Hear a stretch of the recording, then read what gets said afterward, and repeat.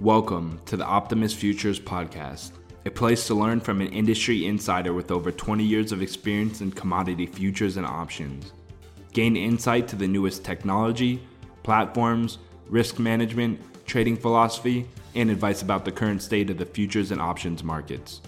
For futures trading platforms, deep discounts trading commissions, overnight margins, and instructional videos, feel free to visit our website at optimusfutures.com.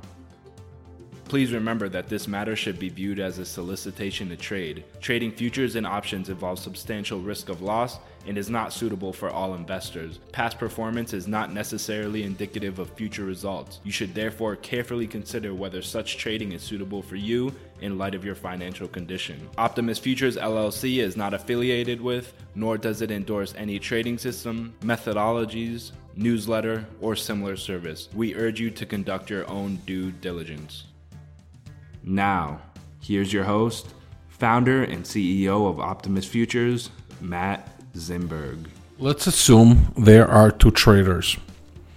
Let's assume that both of them started with the same account.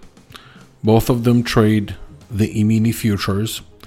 And both of them ended up with 5 contracts in the marketplace. So the first guy made 3 trades. Let's say that is the professional one or more experienced. Let's say he entered with 3 contracts, not 3 trades, but he entered with 3 contracts. And then he added another contract, and then he added another contract, and now he has 5. Let's say that there is an amateur trader, and as you know, amateurs or beginners, I should say, make the mistake of adding money to losing positions. Let's say they started with 3 contracts, the market started going against them, and they ended with adding another market as they adding money to losing positions, and then they added another one, so now they have 5. So basically you have 2 traders who did the exact same actions, and one of them, the professional ones and the experienced one, what he did, we call it scaling in, right? Because sometimes you can scale in as the price improves. And then you have a beginner who's starting to add money to losing positions. So the question is, what is really the difference between the two, right? On the surface, both of them basically ended up with 5 contracts, both the beginner and the professional. So why did they call one of them a trader who's experienced and is scaling in, and they call the amateur guy the guy who adds money to losing position? Well, the difference is pre-planning. It means that the experienced trader, his intention was to go in with 3 contracts, and he pre-planned his entries. So he entered first with 3, then with another one, then with another one. The amateur, on the other hand, did the same action, but he only entered those prices and never planned to add money or scale in. And what he did, he basically relied on spontaneous decisions of adding another contract and then feeling, well, the price can get lower from here, which it always does, and then they add another one, right? So essentially the first person, who's the experienced trader, he basically had a plan to enter that way. When you have a plan to enter that way, you also know where you want to exit the trade, whether it makes you money or not. And the person who added contracts spontaneously, if the market came back and started going in his direction, most likely he will exit at a break-even point with a sigh of relief. So again, the pre-planning makes all the difference in the world. And that is really my point. Now, not every situation out there you can pre-plan. I get it. There's a lot of surprises sometimes. There will be things that happen in the market that you didn't anticipate, and that's part of risk. There's nothing you can do. Part of trading the markets is truly encountering at times risk that nobody anticipated. that goes beyond the disclaimer of past performance is not indicative of future results. It really means that there could be something out there that entails a huge level of risk that nobody even considered. So, having said that, let's go to pre-planning. Pre-planning will make a lot of difference in your approach and your day-to-day. If you pre-plan your trades, so for example, if you sit the night before and you're thinking about the markets that will occur tomorrow and how you will react, that's pre-planning. Where you're going to enter, where you're going to exit, and so forth, right?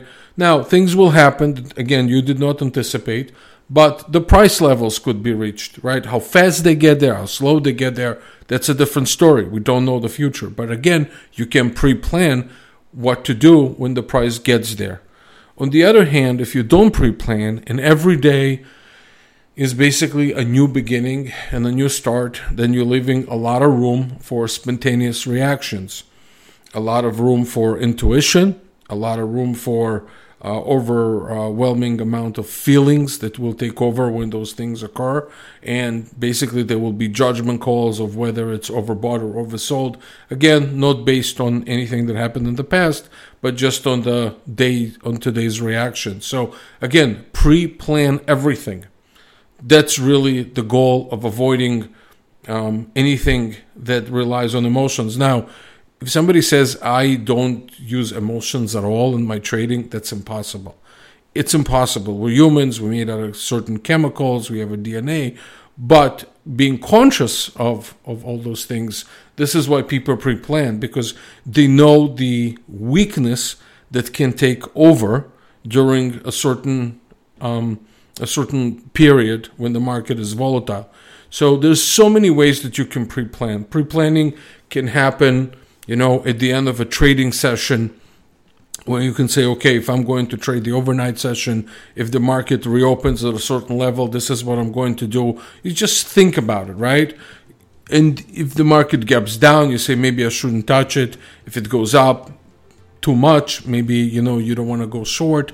So basically, based on the action in the market, you'll decide what you want to do, whether to go long or to go short. You can, if you decided to trade and finish when the day session ends, which is a good idea many times, give your brain a break. Let's say the next day you start. Again, the day before you could start thinking about how am I going to behave if those prices getting hit. And that action in itself will, in my personal opinion, could potentially save you a lot of money. You can think about the number of trades that you can take, meaning the number of contracts that you hold, whether you want to trade the large S&P or the micro S&P.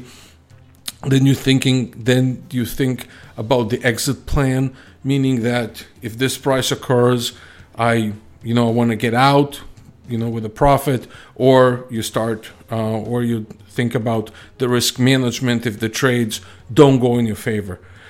And basically that should make you a little bit colder, which you should be, about trading. So again, this is just a short podcast just to emphasize the importance of pre-planning your trades, and pre-planning will basically make all the difference in the world, knowing where you want to go get in and knowing where you want to get out.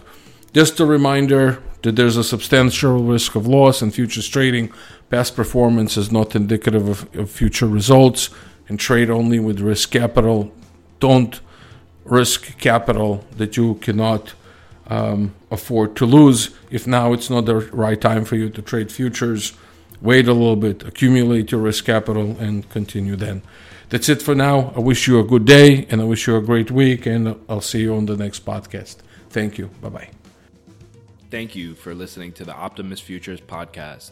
Subscribe to our podcast on iTunes, SoundCloud, and Google Play. You can also find us on YouTube, Facebook, Twitter, and Google+, all under the username Optimus Futures. If you have any questions, feel free to send us an email to support@optimusfutures.com or give us a call directly at 561-367-8686 or toll free at 1-800-771-6748.